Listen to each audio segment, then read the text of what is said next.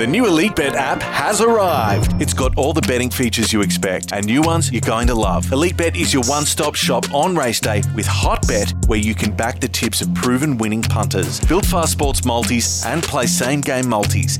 The Elite Bet app is the smoothest betting experience around. Trusted for 10 years, Elite Bet is 100% Australian-owned. The only betting app you need is Elite Bet. Gamble responsibly.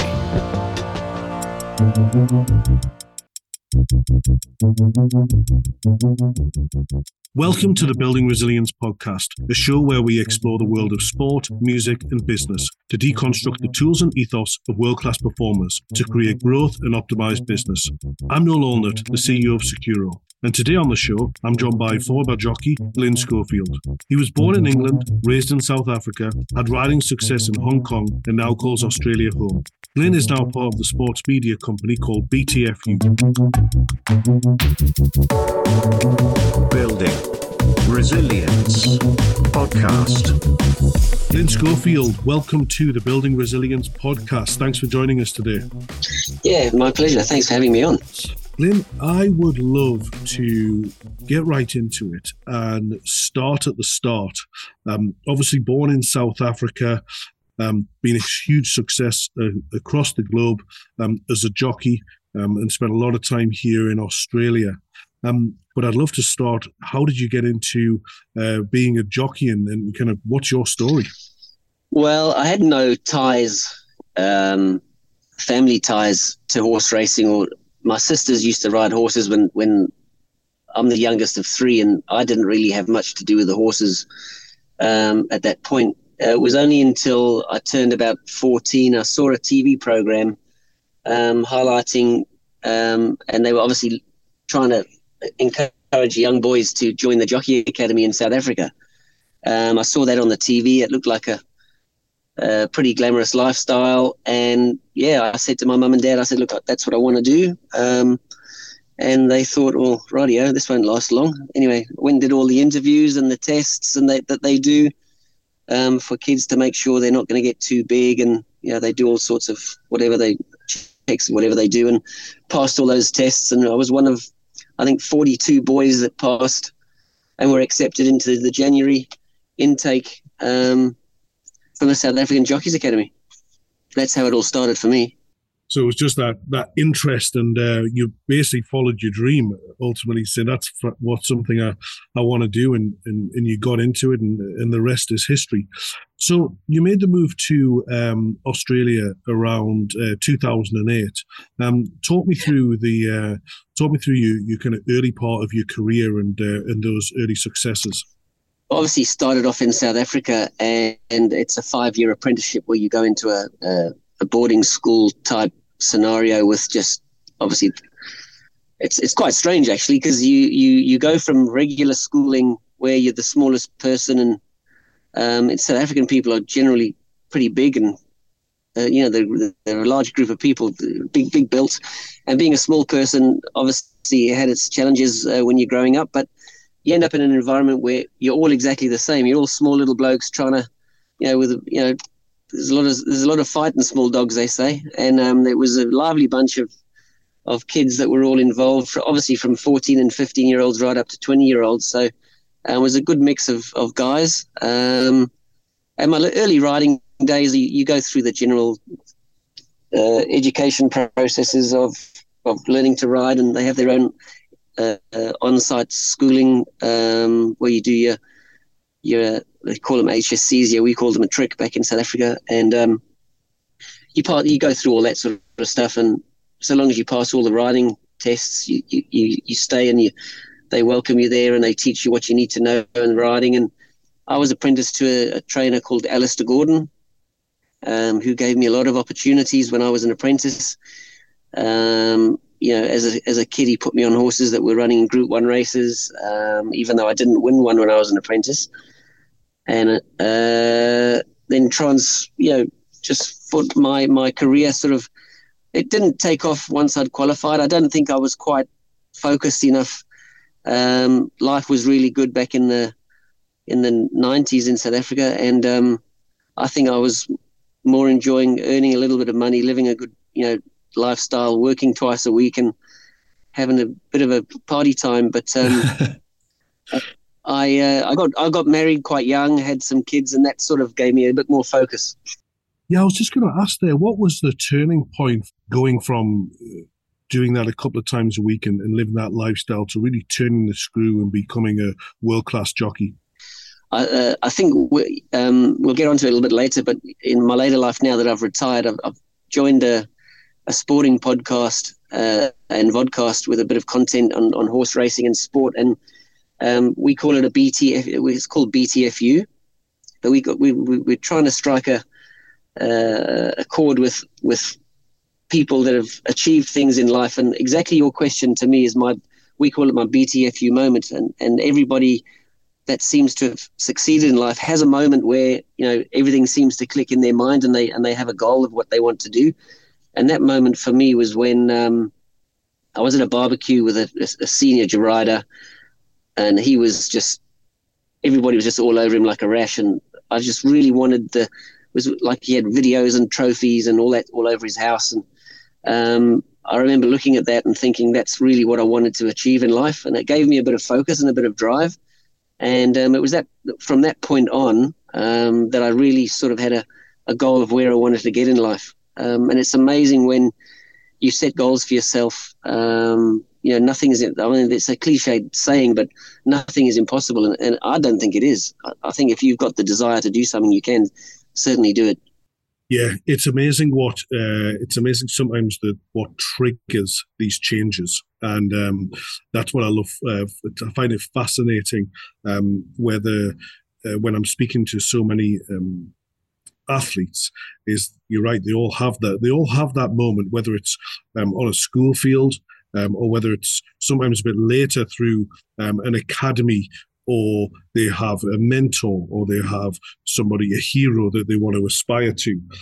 So it's fascinating to kind of find that out. And obviously in your scenario, you saw a glimpse into the future of what good and great might look like, and chose to take the bull by the horns.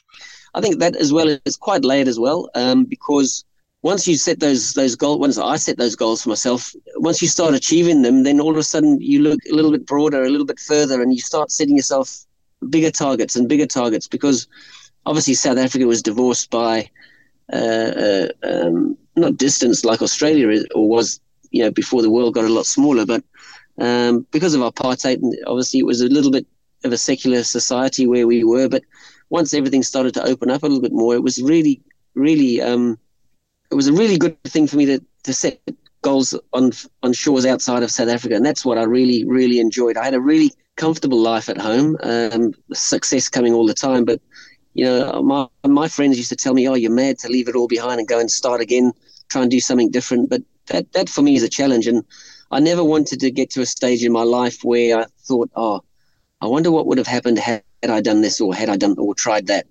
The failure is just a notch on your belt in my view. And if you get knocked down, it's not how you get knocked down, it's how you get back up and deal with that adversity. And I'm sure it would be quite adverse coming from South Africa into Australia, with the protective nature of sports people who were already successful in their own right in Australia, seeing somebody hungry coming from South Africa with a proven track record. How was that integration into Australian life and into the Australian racing circuit? Look, I must be honest. I think I was the first jockey to move out here on a permanent basis in Sydney and make Sydney my home. So I can't say I was a flag bearer for others to follow, but it certainly wasn't as difficult as I thought, because, as you quite rightly say, people want to look after their own patch, and you can become a little bit guarded if someone's coming to step on your toes. But there were one or two within the riding jockey ranks that felt that way, that I was a bit of a threat to them. But on the whole, I mean, mostly everybody was very, very welcoming. It was obviously a little bit strange having to deal with a different set of viewpoints from racing, because Australians do view racing very differently to the way it was viewed in not necessarily the aspect of wanting to win, but just the stuff that's under the hood, that took a little bit of getting used to, but I was really welcomed very well. I just can't thank everybody that helped me along the way more, because without support you don't get anywhere, really. Yeah, I completely agree, and I can echo what you said there. I arrived in Australia 15 years ago, and people say it is the lucky country, and I've had nothing but open arms and opportunities in front of me. So I agree that it's a great place to come and start if you've got the right mindset and that growth mentality. You've ridden some elite horses in your time, had some huge battles on the racetrack. Could you talk through some of the most memorable races for you? Not only the wins, but also some of the losses as well. Look, there's been a lot of highs, some at the highest level of racing in Group 1s, but some highs don't necessarily have to be. They can be winning a race for a small trainer who's really battling financially and puts in all the hard work, and you go there and you do a bit of work with them, and you get a result for them, and you can see the joy on these people's faces, what it means to them. And sometimes being a jockey at a high level, you seem to forget how difficult the game and the industry can be for certain people. Take success for granted sometimes, and when you win races for people like that, it really makes you feel humble, and that you don't really give back, because you're performing for yourself at the same time, but you're certainly helping people as well. There's a sense of achievement in that, but on the higher end of the scale, riding internationally for me was my biggest driver. Once I'd sort of achieved some sort of standing, and achieving big goals on the world stage was something that I hold quite dear. I'm not an egotistical person that wants to boast about things, but it really makes me feel good internally about especially now that I can reflect on a career that I've had. It does some of those big races, winning Group 1s in Asia and Hong Kong and Singapore, and it certainly is fulfilling. And then coming to Australia and doing that, I think I had 19 wins at Group 1 level in Australia, and I came here when I was 41. So that's it's twilight years of my life, but very happy that I did make that move. Yeah, I mean, that is extremely impressive. Looking there, you've got 1,204 race wins. It's no mean feat in order to deliver that output on the Australian circuit. What would be you will have seen many jockeys come and go, trainers come and go. What would you say would be the key traits and characteristics that make people successful within your industry? Well, first and foremost, you've got to have some sort of talent. You don't get anywhere without. Hard work gets you so far, but talent takes you over that little. And talent's something that you can work on, but it's something that you've obviously got to have. If you're a soccer player and you can't kick a ball, but you really want to do it, it doesn't really help you much. So and you've got to have support. I think the key characteristic amongst everybody is hard work and determination, because you don't get anywhere without that. I think that's the common thread, of a mix of both, I reckon. And opportunities come everybody's way, or come most people's way, and it's what you do once you get those opportunities. And sometimes it can work for you, and sometimes it can't. And is there any individuals that you've seen really kind of show that raw talent? Are there any people in the industry today where you go, they're ones to watch? You can really see that there's something about them that sets them apart. Oh yeah, they're very evident for everybody to see. I mean, you see young trainers coming through that get supported by wealthy owners. They can see that they've got the whole package, the talent, the way they present their horses, and the same goes for the jockeys. You can see these young kids coming through, and they're cock a hoop, and they really, it's amazing. You can see these kids riding winners and thriving in their own personal way, and those kids are really well supported when they start to ride winners and shine. The industry does really give them a kick along, because if you're an owner or a trainer and you can see a jockey with ability, you put him on your horse, you're going to get a good result. So it's basically self-fulfilling. It's a circle of a group of people that want success, and so once you get into that circle of winning, it's a lovely merry-go-round to be on. And Glyn, for those who aren't avid watchers of horse racing, what are the 2 or 3 skills or core talent areas that make a great jockey?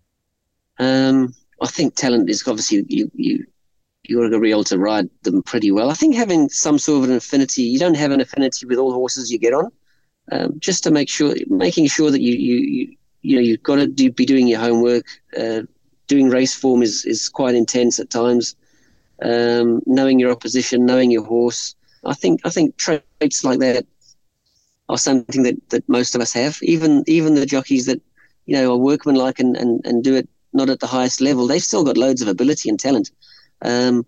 Some people just decide to some people want to live in a big city. Some people are happy to live in a small town. I think jockeys are quite similar.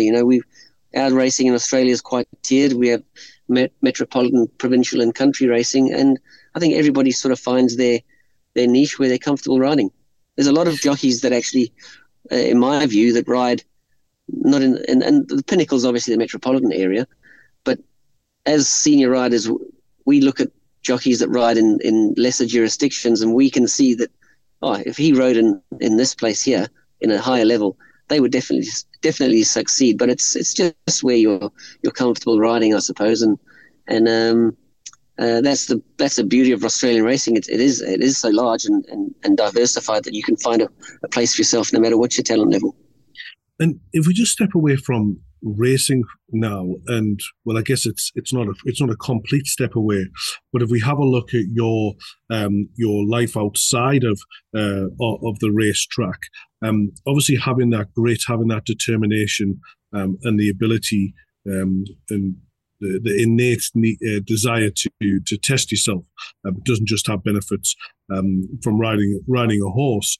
You've started to look into other areas and other businesses, and we've got a big following of people from the startup community, people from established businesses.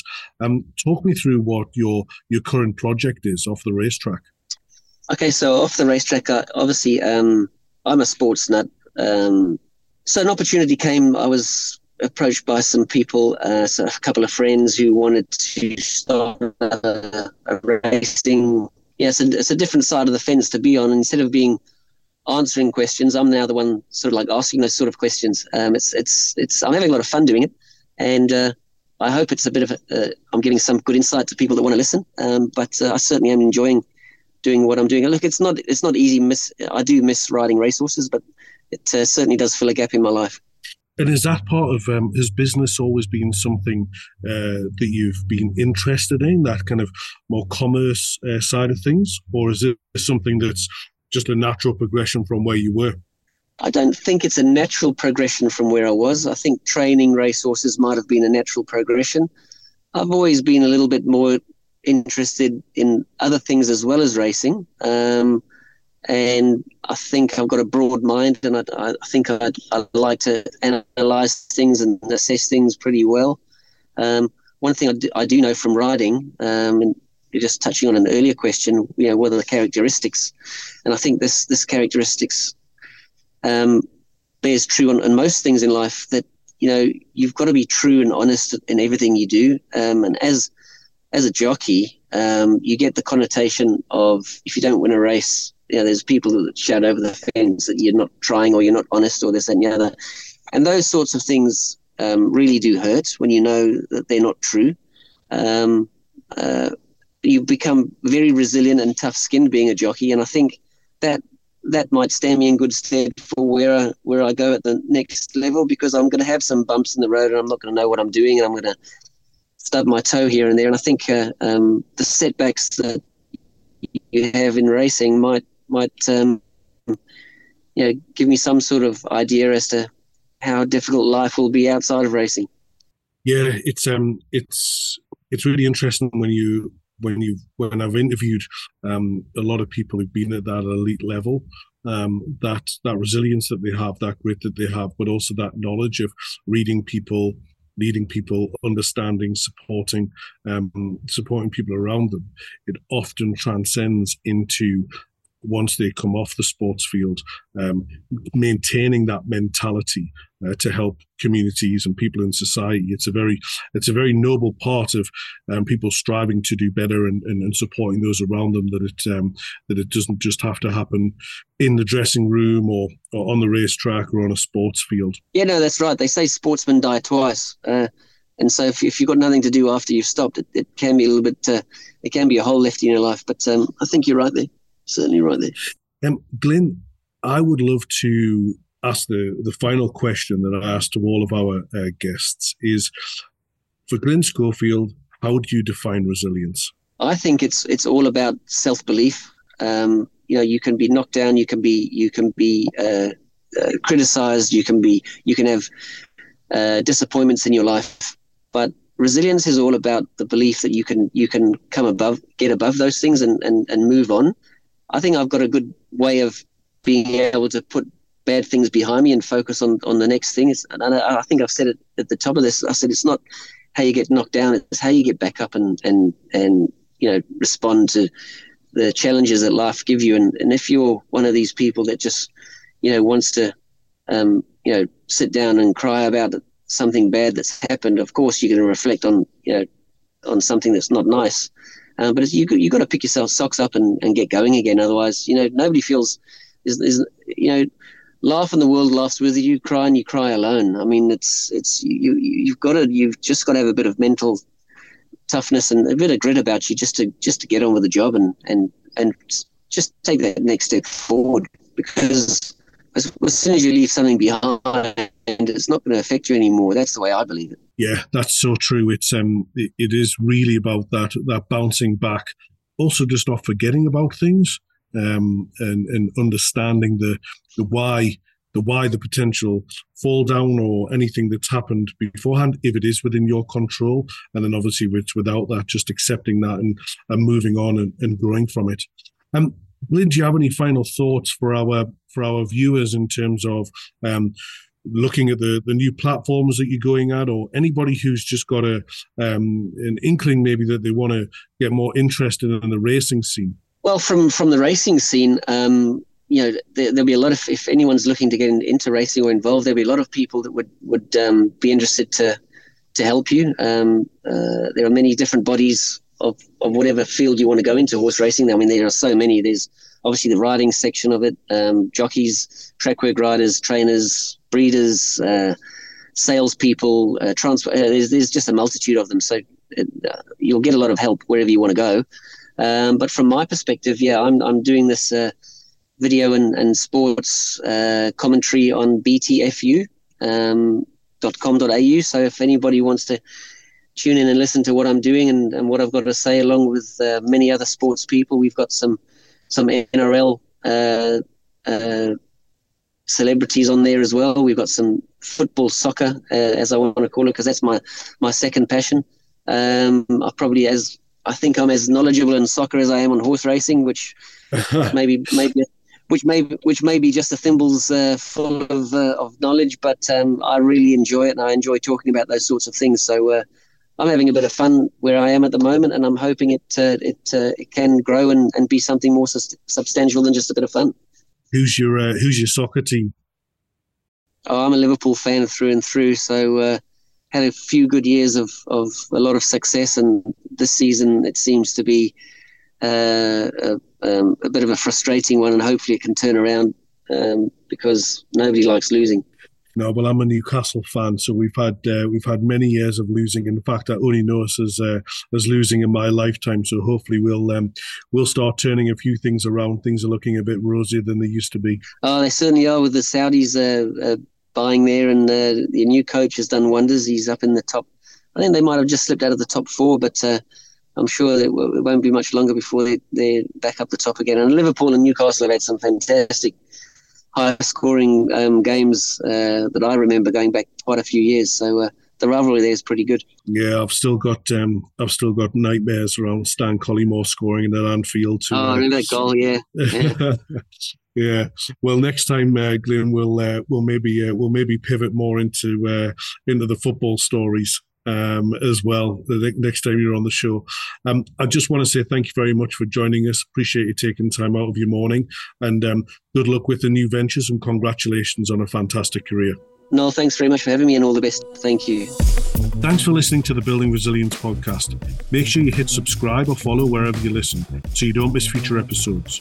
Thanks to our guest today, Glyn Schofield. I really appreciate your time. Thank you to our sponsor, Securo. If you'd like to know more about me or Securo, you can head to securo.io. Securo, trust tomorrow. This podcast was made by Afternoon Sport Group. Afternoon Sport. Are you thinking about making a podcast? If so, contact the Afternoon Sport Group. We'll make it easy. With the technical know-how and industry knowledge, we'll get your podcast up and running in no time. Get in touch via our website or email hello@afternoonsport.com.